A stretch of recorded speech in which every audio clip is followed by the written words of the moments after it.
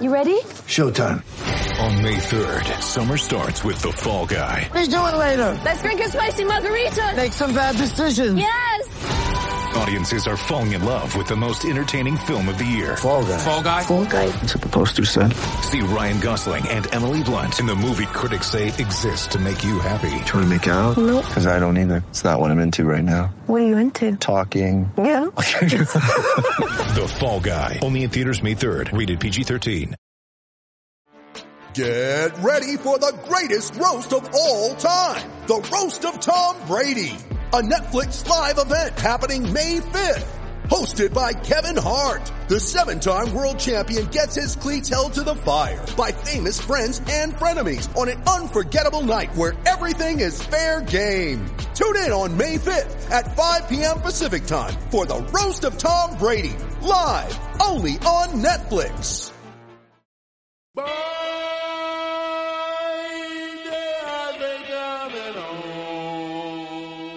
They coming home,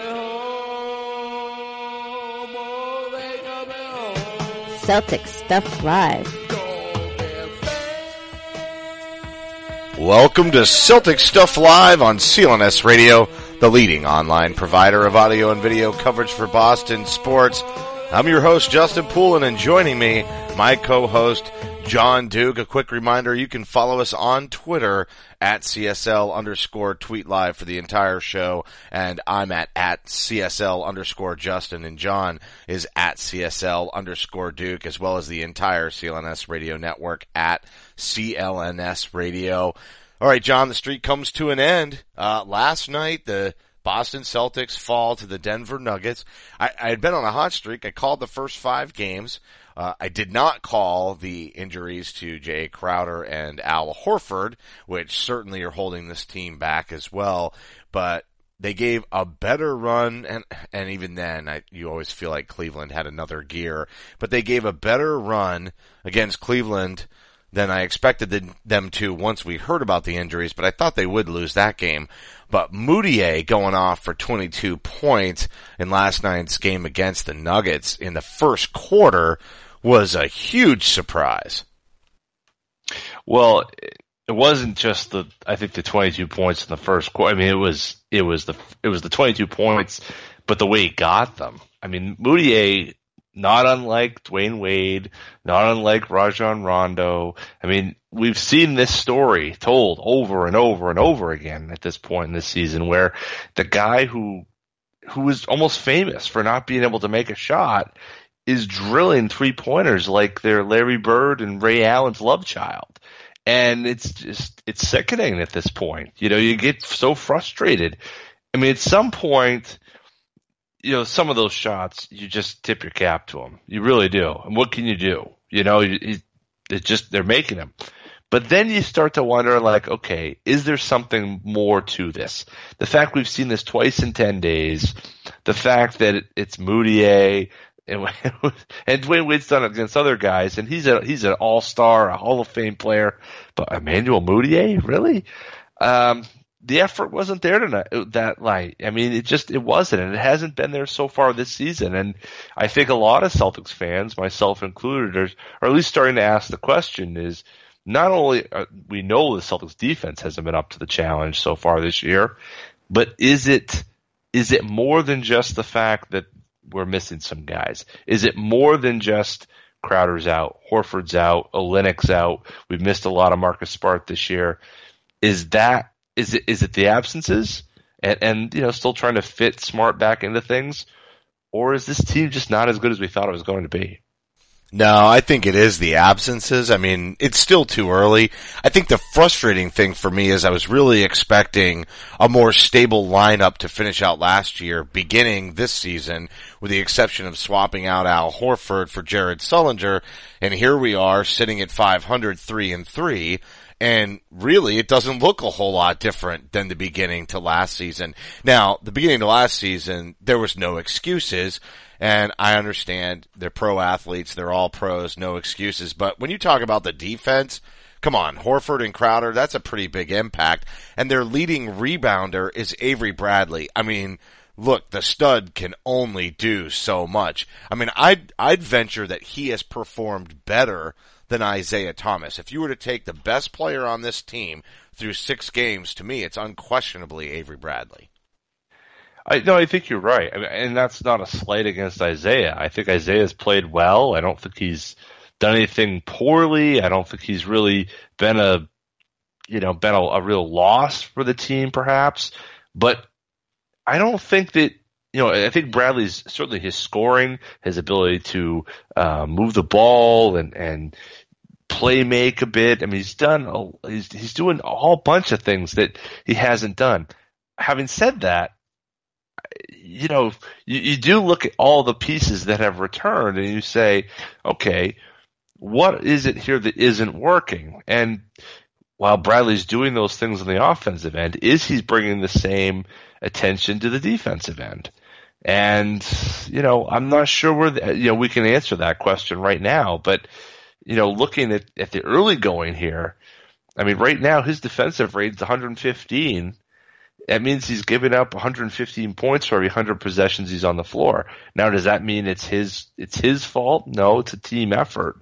But certainly when his team is out on the floor, when he's out there, his team isn't carrying its weight. So I'm not pointing the finger at Avery Bradley. I'm not saying he's sloughing off defensively. I don't think in 5 games or 6 games we can really say that.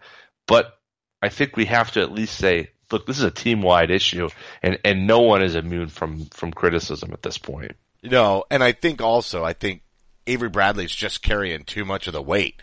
That's one of the major concerns for me. And when you see the pace of play, that sometimes, when you see the offensive rebounds, that's what's contributing to that number too. And it has nothing to do with Avery Bradley's perimeter defense. However, the perimeter defense has not been good, but you have to think it's in the game plan. You look at that first game that you mentioned already against the Chicago Bulls. Hell, look at the second one just this past Wednesday in the rematch. It was almost like the bad mojo or whatever, the fix, went in reverse because it was a reverse jinx because then Amir Johnson goes 4 for 4 from beyond the arc against the Bulls. And they said afterwards, that wasn't in the game plan. Of course it wasn't, but neither was protecting Rondo, Wade, and Butler out at the 3-point line. Interestingly though, there's no presence down low for the Celtics, and I don't just mean rebounding. It is a huge issue. Just look, I did the post-game show after the Cleveland game with Patrick Gilroy. Just look at that. The way that they stacked 3 guys, all hedged to the same side of the court on perimeter defense. One was going to float over if they did the swing pass around the edge, but at the end of the day, they didn't do anything to protect the paint. And yeah, sure, Bradley and Thomas eventually made them pay a little bit by weaving through some defenders. But that perimeter pressure was incredible, and it has everything to do with the fact that they have nobody who can operate in the post. And they're not going to, with the exception of Al Horford. He's the only one. Even when Kelly Olynyk comes back, he'll make some nice passes, and he may space it out, but the way that Cleveland defended Boston isn't going to change when Kelly Olynyk's in the lineup. They're still going to just post 3 guys out on the perimeter unless Al Horford is eating them alive. I was also on the show Sunday morning with Larry H. Russell, and he wanted to throw out some potential trade names for players that we actually got to see tonight, or last night against the Nuggets. You look at Jokic and Nurkic, those 2 players, especially Nurkic, both of them pretty comfortable getting up and down the floor and having the ball in their hand, but also some sweet moves along the baseline. There was a spin move I saw, I believe it was Jokic who did that one. But at the end of the day, we need somebody who can play a little bit in the post. I'm not asking for Al Jefferson and no defense. I'm just asking for a player who, all right, maybe 30% from 3-point land, but some nice moves inside to just keep the defense honest, for God's sakes. Well, it does go back to, if you do make moves at this point and you go for someone like Nurkic or Jokic, what's the goal, right? I mean, we talked about this last week on the show, and I think a lot of people are starting to kind of clue in on this. We have 2 teams right now. We have a Jaylen Brown, Terry Rozier, Marcus Smart on the edges of that team. And then we have an Isaiah Thomas, Al Horford team. And they are maybe not going in the same direction. And at some point, there's going to have to be a choice. And you've said, I think often is, you think, we need to stay with this group we have and build within that. And Jokic, both of those guys kind of go with that. The only issue with trying to get either of those guys is that you're probably going to have to use assets like the upcoming Nets pick, or maybe 2 Nets picks to get one of those 2, especially Jokic. And I'm not sure you do that. I'm wondering if you wait. Now, kind of going along that same line, the guy that I'm looking at tonight that fits in more of the Isaiah Thomas, Al Horford world of things is Kenneth Faried. He's on the outs. He's a guy who's Denver has had on the block. And apparently there's a bit of buyer's, maybe non-seller's remorse in the fact that didn't move Danilo Gallinari a year ago. And perhaps they could have gotten a good amount for him. So I think maybe Denver is more willing to move things than we would have thought. Can you get both guys with what the Celtics have on the roster without taking a huge hit to their core? No. I think it would take a big hit. I think they'd lose some of those future assets. But does that move the needle? I think if you went for Faried, probably not. I think it would make the team better. It doesn't mean they pull them out of a larger scale effort. Maybe a Memphis pick and some of the middle tier players on the roster. I think that's something you could stand to deal for Kenneth Faried. He's only owed $12 million a year for the next 3 years, or 2 years on top of this one, which is quite frankly a ridiculous bargain. His numbers are really sounds right like back something to where they Danny should have Ainge been. might be interested in. I think so. I think ridiculous he's a good buy low bargain. option. He's so good at that, right? It's almost like he couldn't make this trade because they would know, well, hold on, we're not giving you a ridiculous bargain again. Even just contractually. Even if the assets you're trading us are worth the trade, nope, we're not going to do it because it'll be another ridiculous bargain on your roster and we'll get slammed for it. Who knows? But Faried definitely gives the Celtics something that they could use in the lineup that they don't have. And I think that's really what we're talking about.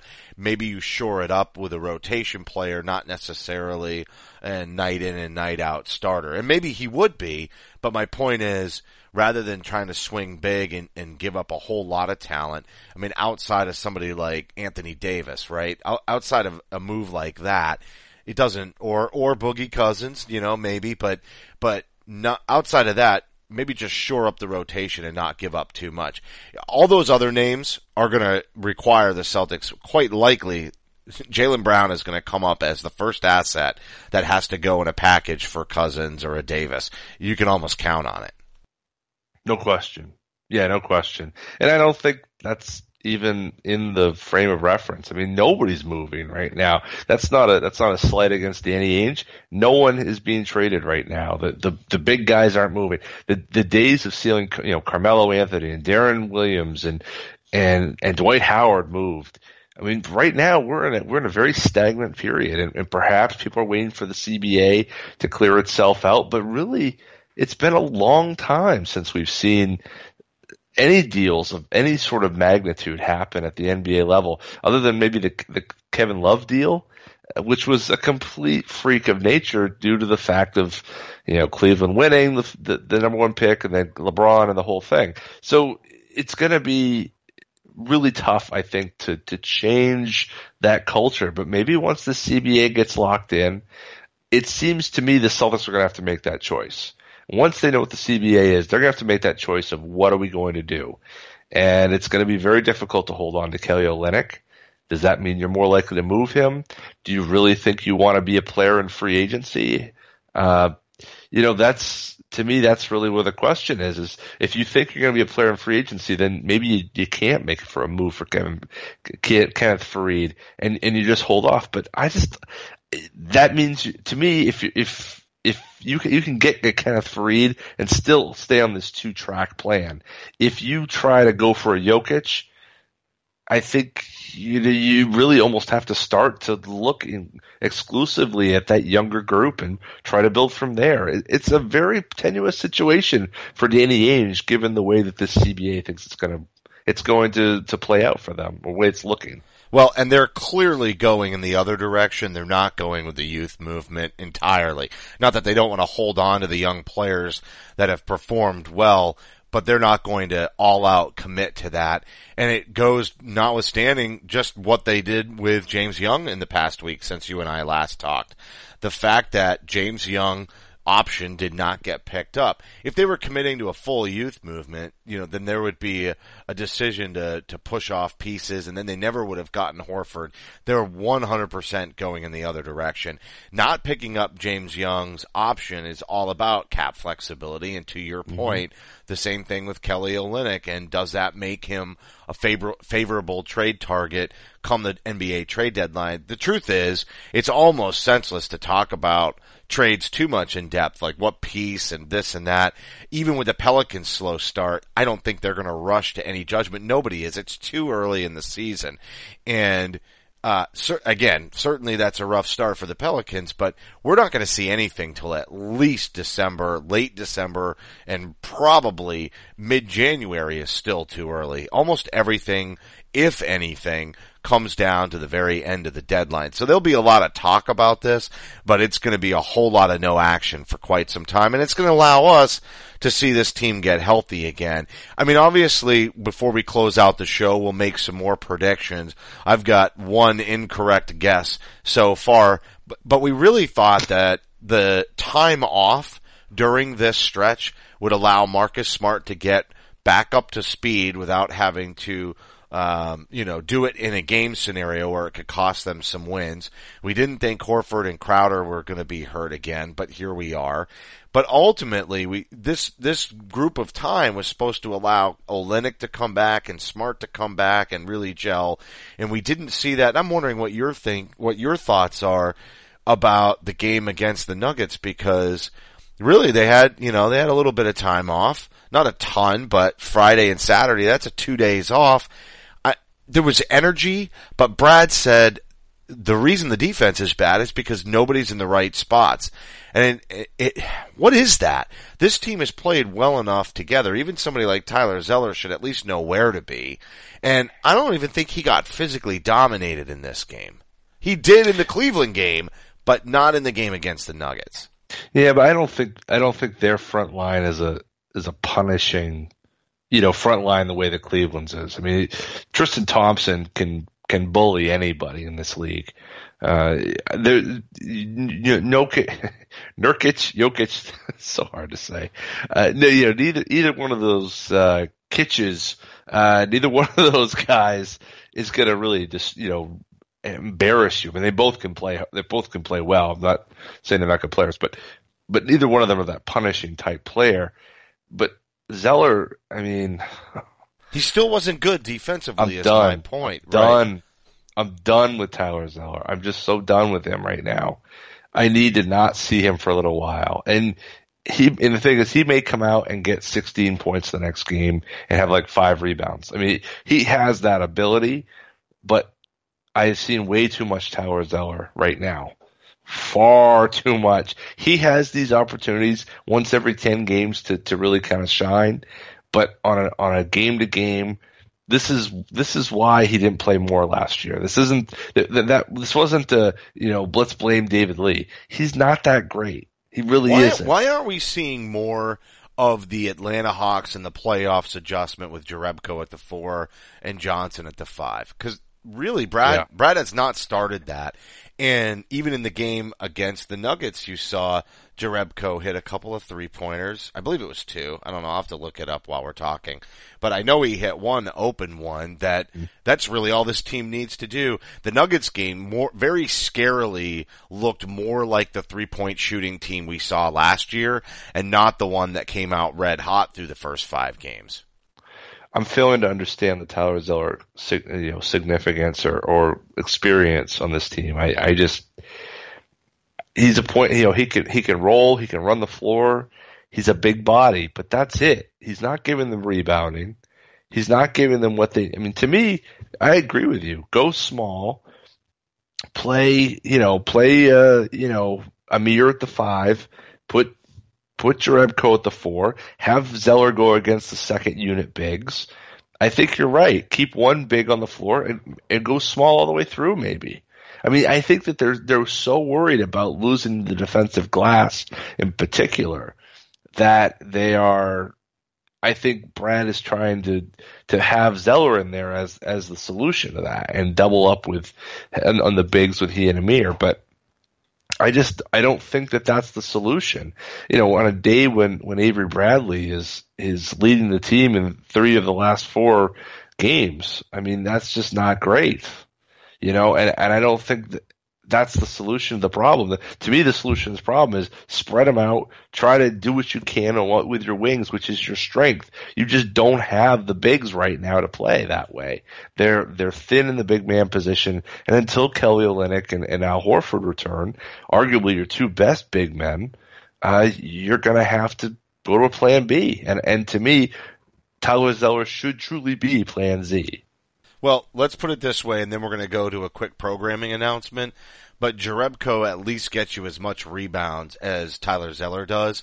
And the fact that he can knock down the open 3 at least spaces the floor so that Isaiah Thomas can be more effective.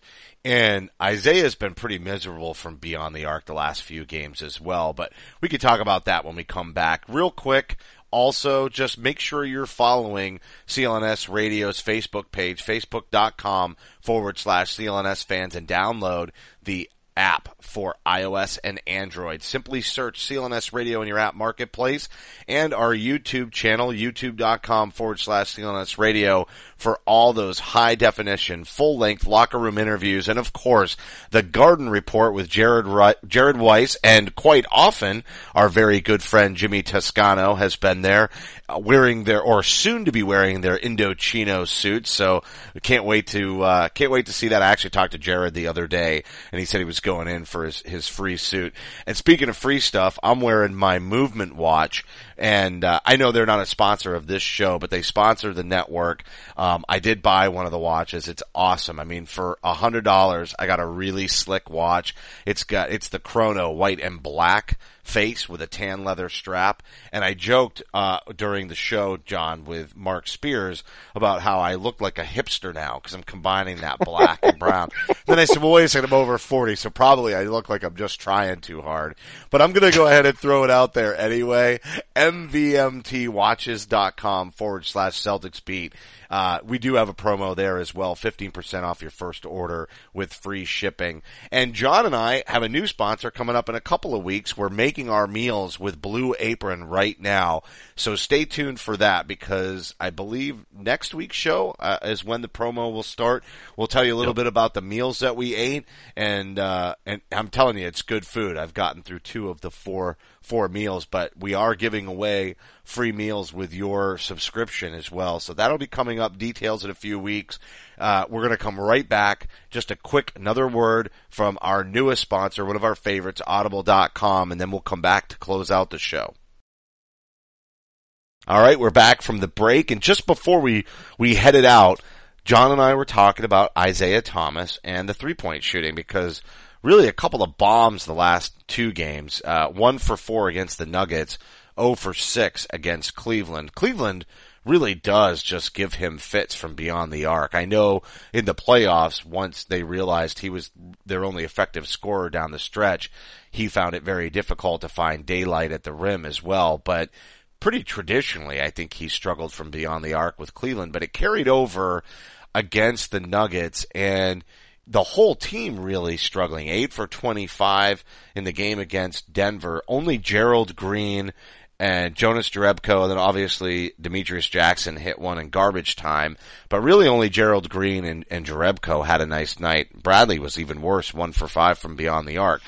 Are you concerned? I brought it up before, but we had to finish the conversation about Zeller. But are you concerned that this team may come back to earth with the three-point shooting? And what I mean by back to earth is not within the confines of normal NBA averages, but back to the team that found it difficult to generate offense last season because it continued to take but not make three-point shots, John.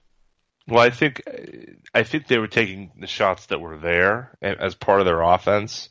And so I don't think that, and I think part of that was, Marcus Smart had a bad year shooting the ball too. Let's not forget that. I mean, a lot of his shots last year were in the flow of the offense. Some were forced, but he was taking them and just missing them. I don't think that what they've seen thus far this year, or what we've seen thus far this year, is cause for concern that, we're going to somehow, well, tomorrow we're going to wake up and we're no longer going to be Dwayne Wade in the first Bulls game anymore. I don't think that's going to happen to us. I think what's more likely is we're going to figure out that we're supposed to defend. And so I'm not too worried about that. I think both Isaiah hasn't really shot his usual form. I mean, he's only shooting about 32%. Before tonight's game, he's 32% shooting. He's a 36% shooter from three career. I don't think that's necessarily cause for concern. I think it's also just flow. It's building some sort of chemistry. I mean, when you pull three guys out of a 8, 9, 10-man rotation, particularly where it's your best player and your third best player, and maybe your fourth best player, if you include Smart's absence to start the year, we haven't really seen the Celtics team that we expected to see yet this season. So I think there's that, and then I think there's some consistency. We talked about that in the preseason, needing to see that all the way through the roster. So I think all of those factors, the chemistry and everything, really play a factor in getting that 3-point percentage higher. I think, if anything, it's cause for maybe some optimism as we kind of round here into the middle of November. Well, and to the point from before, the spacing without Horford is no good, and they need Kelly Olynyk to help boost that number as well and draw pressure away from the other perimeter shooters. When you talk about preseason conversations, one of the big ones we made about Al Horford was how much he would draw attention away from the other draw the defenders away from the other 3-point shooters like Avery Bradley and Isaiah Thomas. And now with the concussion or the concussion protocol, it has created a situation where Al Horford's not on the floor, and now maybe they're experiencing that. And if there is any kind of return to last season's baseline, it may be as a direct result of Horford not being in the lineup. Another player who has lit up the 3-point line this season was Jay Crowder. So no coincidence, both of those players essentially going out at the same time. I know Jay played a little bit of that, maybe almost the first half of the Chicago Bulls game on the rematch Wednesday night. But next thing you know, Jaylen Brown is starting against the Cleveland Cavaliers, and while he had a very nice night from beyond the arc that evening, not really known for being a 3-point shooter, and thrust into 2 starts in Crowder's absence. So I think there is a big impact on that 3-point shooting coming from there. But that only goes back to the point that I made when we were talking about the big man rotation, which is to say, why the hell is Tyler Zeller the center and Amir Johnson the power forward? Why isn't Jerebko at power forward and Amir Johnson at center to start the games, just to get some space? Right. I mean, that's the thing, is that there are things that Tyler Zeller does well, but to me that's more of something you throw into a game plan into the middle. It's like, bringing in a submarine pitcher, after you get the flame throwing, you get the flame throwing starter, and then you bring in the knuckleballer. It's kind of like a change of pace type thing. That's why you bring Tyler Zeller in the game. To me, like, this team's best units are going small, spreading out around the perimeter, have one big, and everybody else, and I don't count Jerebko in this case as a big per se, maybe a big in the Celtics system, but spread them out, go small, use your strength. You have the smallest, without your 2 best bigs, you entirely, and one of your best, wing players, you got smalls. So spread them out. Use your one big and try to find some way to build space and attack the rim. But we're not doing that right now. We're throwing Tyler Zeller and Amir out at the same time. I don't understand that from Brad. I don't know where he's going with that. I don't know if he's trying to rescue Tyler Zeller's game or what it is, but it ain't working. And maybe make him tradable, right? So that he's not just a contract. I mean, it's a matter of convenience in some ways, just because maybe they can look at it and say, really, is Zeller any worse than Jerebko? Is he any better? They're both going to have to get those minutes anyway. There's really only 3 healthy big men. When they used to go small, it meant that they would send somebody like Crowder in at the 4. They've experimented, and definitely in the preseason, with Jaylen Brown at the 4, but both of his starts have been at the small forward position, and really since the regular season started, they haven't put him, maybe a couple of spot minutes, but no significant minutes at power forward. Yeah, I mean, he did get matched up in the opener with Trevor Booker, Booker's having a great year, by the way. I mean, he's eating everybody up.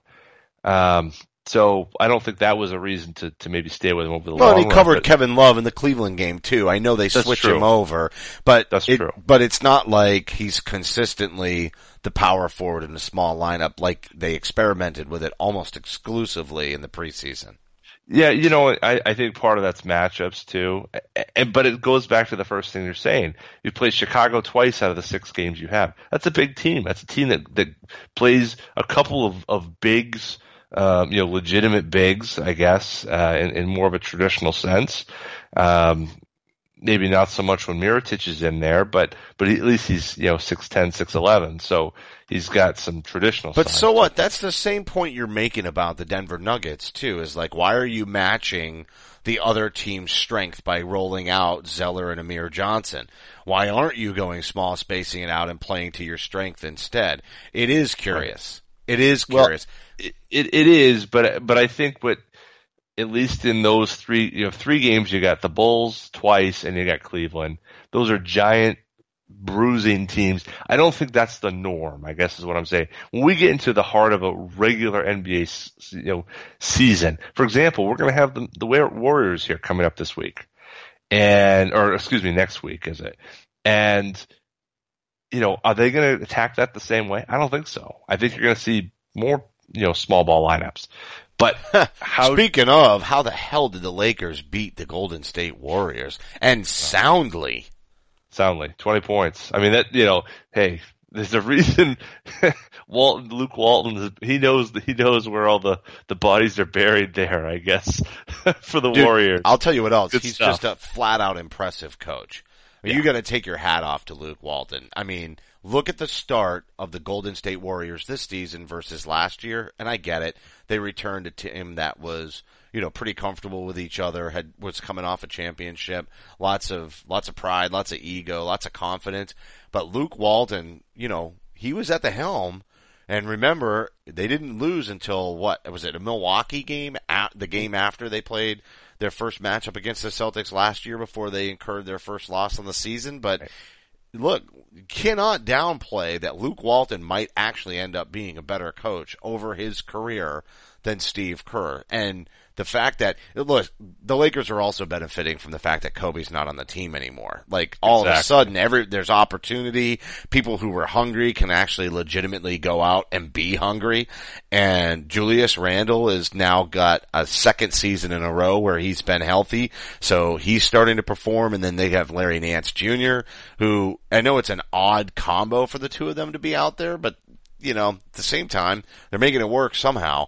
And at the end of the day, I found myself almost getting excited that the Lakers were getting good as the Celtics were getting good, because all I can do is dream of the fact that maybe when these two teams maybe when the Celtics resurge to championship caliber, they might still wind up meeting the Lakers in the finals. That would be awesome. I mean, if there's any kind of, I don't know, if there's any kind of hatred towards the Lakers, there's also a love to hate the Lakers, which is why who wouldn't want to see us play them again in the postseason over the next 5-6 years if both teams were to grow into that level. Obviously, it's not happening in the next couple of years, but 5 years down the line, you can definitely see both of these teams still being very solid. Well, and I think right now I'm kind of enjoying the Lakers' resurgence a bit because it really, like as you said, it points the finger at Kobe and it points the finger at Byron Scott, Brian Russell. That was a Byron good one, Scott. though. That was a good pull. It points the finger at those guys for how awful they were last year and how awful they've been over the last few years. So I can live with this for now. But, if we get to midseason and, hey, isn't it great? I'll have enough of the Lakers resurgence. And I think that, again, they're going to be another team that's going to kind of recede back. I mean, right now, the Mavericks are 1-5, Timberwolves are 1-4. I think those teams are going to be better at the end of the day. I think the Rockets will improve. I mean, I think there's a lot of teams that are going to kind of, pick things up. But the West is not what the West was. The West has really fallen back, and maybe a team like the Lakers, this is a time for them to have some bit of a resurgence here. I think the Kings are going to be ultimately pretty disappointing in the end. They're 3-5. They've played a lot of games so far, but that's another team I think that's primed for an implosion. Pretty soon. So don't we say that every year? That's like death and taxes all of a sudden for recent history in the NBA. It's true. And at some point they've got to trade Boogie. And as I said, this is sometime between now and the trade deadline, that's when it's got to go down. For them, if they're going to ever trade him, it's between now and February. You think it's going to happen this season? Probably, because that's when there's still life left on the contract. I mean, exactly. At this point, after what happened with Kevin Durant, trading for an all-star and taking your chances in their contract year, it's pretty much out the window. Especially a guy who's as mercurial as Boogie Cousins is. To me, if I'm Sacramento, I'm dealing him before February. If we're not in the playoff hunt at all, and right now they're it's even foolish to even talk about, but they're basically kind of sort of a game back, I guess, or half a game back of the playoffs right now. If they're not in it in February, which I don't think they will be, I think they should be dealing him. And by then the CBA stuff will be hammered out. We'll know exactly what direction they're going in. And if the Celtics, to me, that's the better world. I'd rather the Celtics overpay in trade, just as Steve Bulpett told us a year ago. I think they'd rather overpay in trade to get the guy they want than take a swing and hope for free agency. It may have worked with Al Horford. I'm not so sure it's going to work again. And I think the odds are slimmer and slimmer in trying to get the right amount of cap space to make a run. So you're better off securing the player that you need for the team if you can and go after it. The question will always be, are you giving up too much? And I'm just going to tie it right back to Jaylen Brown because we teased it earlier.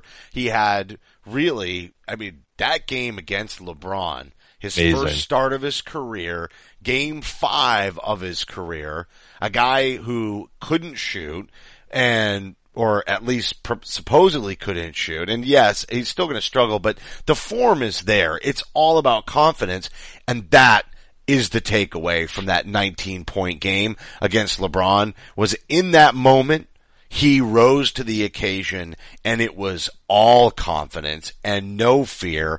And so, yeah, the Denver Nuggets game was definitely a letdown. 1 for 7 from the field. Obviously going to bring his shooting percentages back to what probably would be a fair expectation for his first season. And we're going to see the ups and downs, no doubt. And we've seen him game in and game out. Sometimes but that performance really teases you for what he really has the ability to be in this league, but he's also the number 1 trade chip, and the better and the more he does that, the more other teams are going to say, nope, we want Jaylen Brown or no deal, which has me terrified because I am all in on Jaylen Brown. I want to see him in Celtics green the same way we saw Paul Pierce in Celtics green for so many years. Yeah, I'd be worried. I'd be worried. I really would. I should be worried. Absolutely. That game on Thursday night, I like to give you a little flack for it, and it's a lot of fun. But that's the type of thing. It's not just that the highlight, the Vineable or now GIFable moments that you see. I don't know. People are still throwing out vines. I don't know when they cut that off, but yeah. It's still out there. People are like, I'm hanging on till the last day. I'm thinking they're gonna reverse course on it just because why not? But anyway, listen, to me, the rebound and the finish over LeBron, those are great, and it's, he's athletic, and isn't it cool? But the reason why you want a player, a guy like that, has got to be good in the numbers. He's got to be good in between those things. Zach LaVine was winning the dunk contest, but he was doing things in between those that now makes you think, well, he's a pretty intriguing player. And that's where Jaylen Brown's got to be. He's got to be more than highlights. And he has been. I mean, his I think his offensive blocks. His offensive efficiency rating was number 2 in the league. Yeah. But before the game, and I think that was via Comcast Sportsnet, right before the game last night against the Nuggets, he was number 2 in the league. And it wasn't from a shortage of minutes either.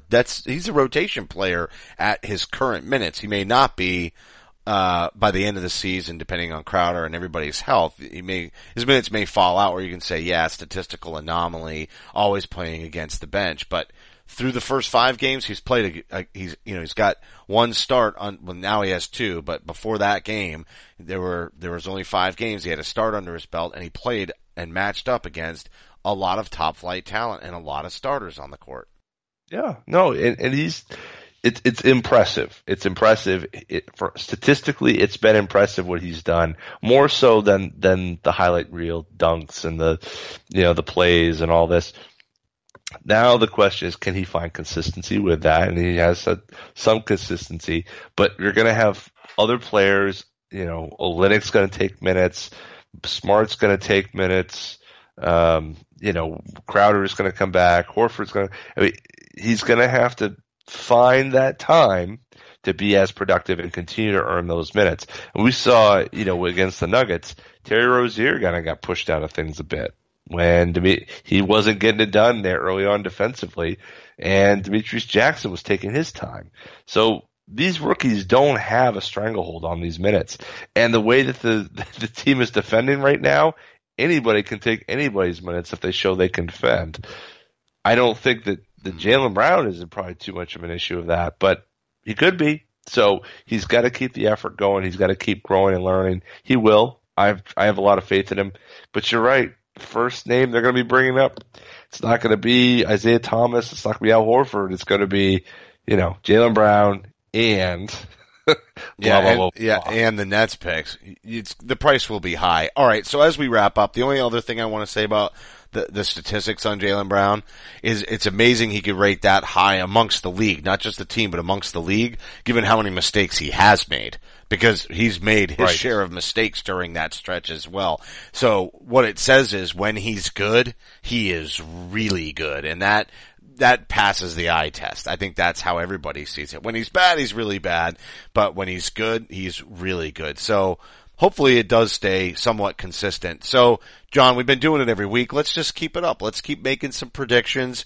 We got 3 games on tap. So we have the Washington Wizards on, I believe, Wednesday. Then a day off. Well, so they have 2 days off. Then they play the Wizards. A day off again. Then they play the Knicks. And that one's at home, and then it's a back-to-back. It's a home and away. They go out to Indiana and play on Saturday. My predictions, I actually already gave them on Celtics beat Sunday morning with Larry H. Russell. I think they take Washington and New York, but I think the Pacers team actually could give them a little bit of trouble. I even think that Al Jefferson might give the team a little fits off the bench. And it is the second night of a back-to-back on a home and away. So I'm going to go I've predicted 2-1 every single week. I was correct the first week they were 2-1, but then this week they were 1-2 instead. I'm going to stay with the pattern though. I'm saying 2-1. They win the first 2, lose the last one against the Pacers on the road. How about you? We go and run this town. 3-0, baby. That's what you did last week, and they went 1-2. I didn't say they were going to beat Cleveland. No, it was week 1. Week 1, you said 3-0. Yeah. That's what it was. You're right. Yeah, no, we both said 3-0. 2-1. They're not losing to friggin' Wizards. That ain't happening. They're not losing to the Knicks. That ain't happening. And the Pacers are the most overrated team. Yeah, I'm looking at you, Charles Barkley, in the league. I'm saying 3-0. Bring the heat. They're going to respond. I think they're going to respond. I think they're going to bring some defensive intensity to the Washington game down in DC, and I think that'll carry through. The Knicks are they haven't figured it out yet by any stretch. They played well against the Bulls, but they're kind of a mess. And the Pacers they're kind of in the same boat the Celtics are, which is they're trying to feel their way through. If we get Horford back, we get Olynyk back. It could be kind of a filling out games, but I think really, especially with the Knicks and the Heat and the Pacers, I should say, both of those teams are still in the same boat the Celtics are. I think they've got more horses to get it done. So 3-0, baby, and then who knows? The following week they start off with New Orleans, so they could have a little bit of a run here, and the Mavericks haven't been so good either. So if I'm right, and they keep rolling that in the next week, they could be going in actually feeling pretty good about themselves before they play against the Warriors. At least they get a day off. But I think you're right. I think the players will be getting back towards the end of the week and that Indiana Pacers game, and it could be a feeling out game, and I think that might be where the misstep is. Hopefully the Nuggets game was the wake-up call that they needed. They still got some time off, and they're trying to gel. The rotations weren't established even before the injuries came. I think the Pacers could still bite them, but then they get a couple of wins, and who knows? Golden State hasn't figured things out. That game looks more and more possibly a win, or could be a win if they do hit their groove between now and then and find some health. That's going to do it for this week. We're going to be back next Monday. A reminder, this broadcast will be available on demand on the CLNS Radio mobile app as well as clnsradio.com. Don't forget to follow us on Twitter at CSL_Justin. That's me. And at CSL_Duke. That's my co-host, John. I wondered if you'd step in. Nice work. Big thanks to everybody for tuning in. You can help support the show by subscribing to Celtic Stuff Live on iTunes and Stitcher. Don't forget to give us a rating and a review, because John and I want to know what you really, really think about the show. And if you think there's something we should do differently, we will do it differently. Throw your ideas at us. Today's show brought to you by Audible.com. They've got a great deal for all of you listeners, but most importantly, you would be supporting our show, Celtic Stuff Live, and the entire CLNS Radio network. And really, a big thanks to the loyal audience who makes it all worthwhile, because we couldn't do it without you. For staff writer Eddie Santiago, program director Larry H. Russell, the founder of CLNS Radio, Nick Gelso, and my co-host, John Duke, I'm Justin Poulin. Thank you for listening to this week's edition of Celtic Stuff Live. Celtic Stuff Live.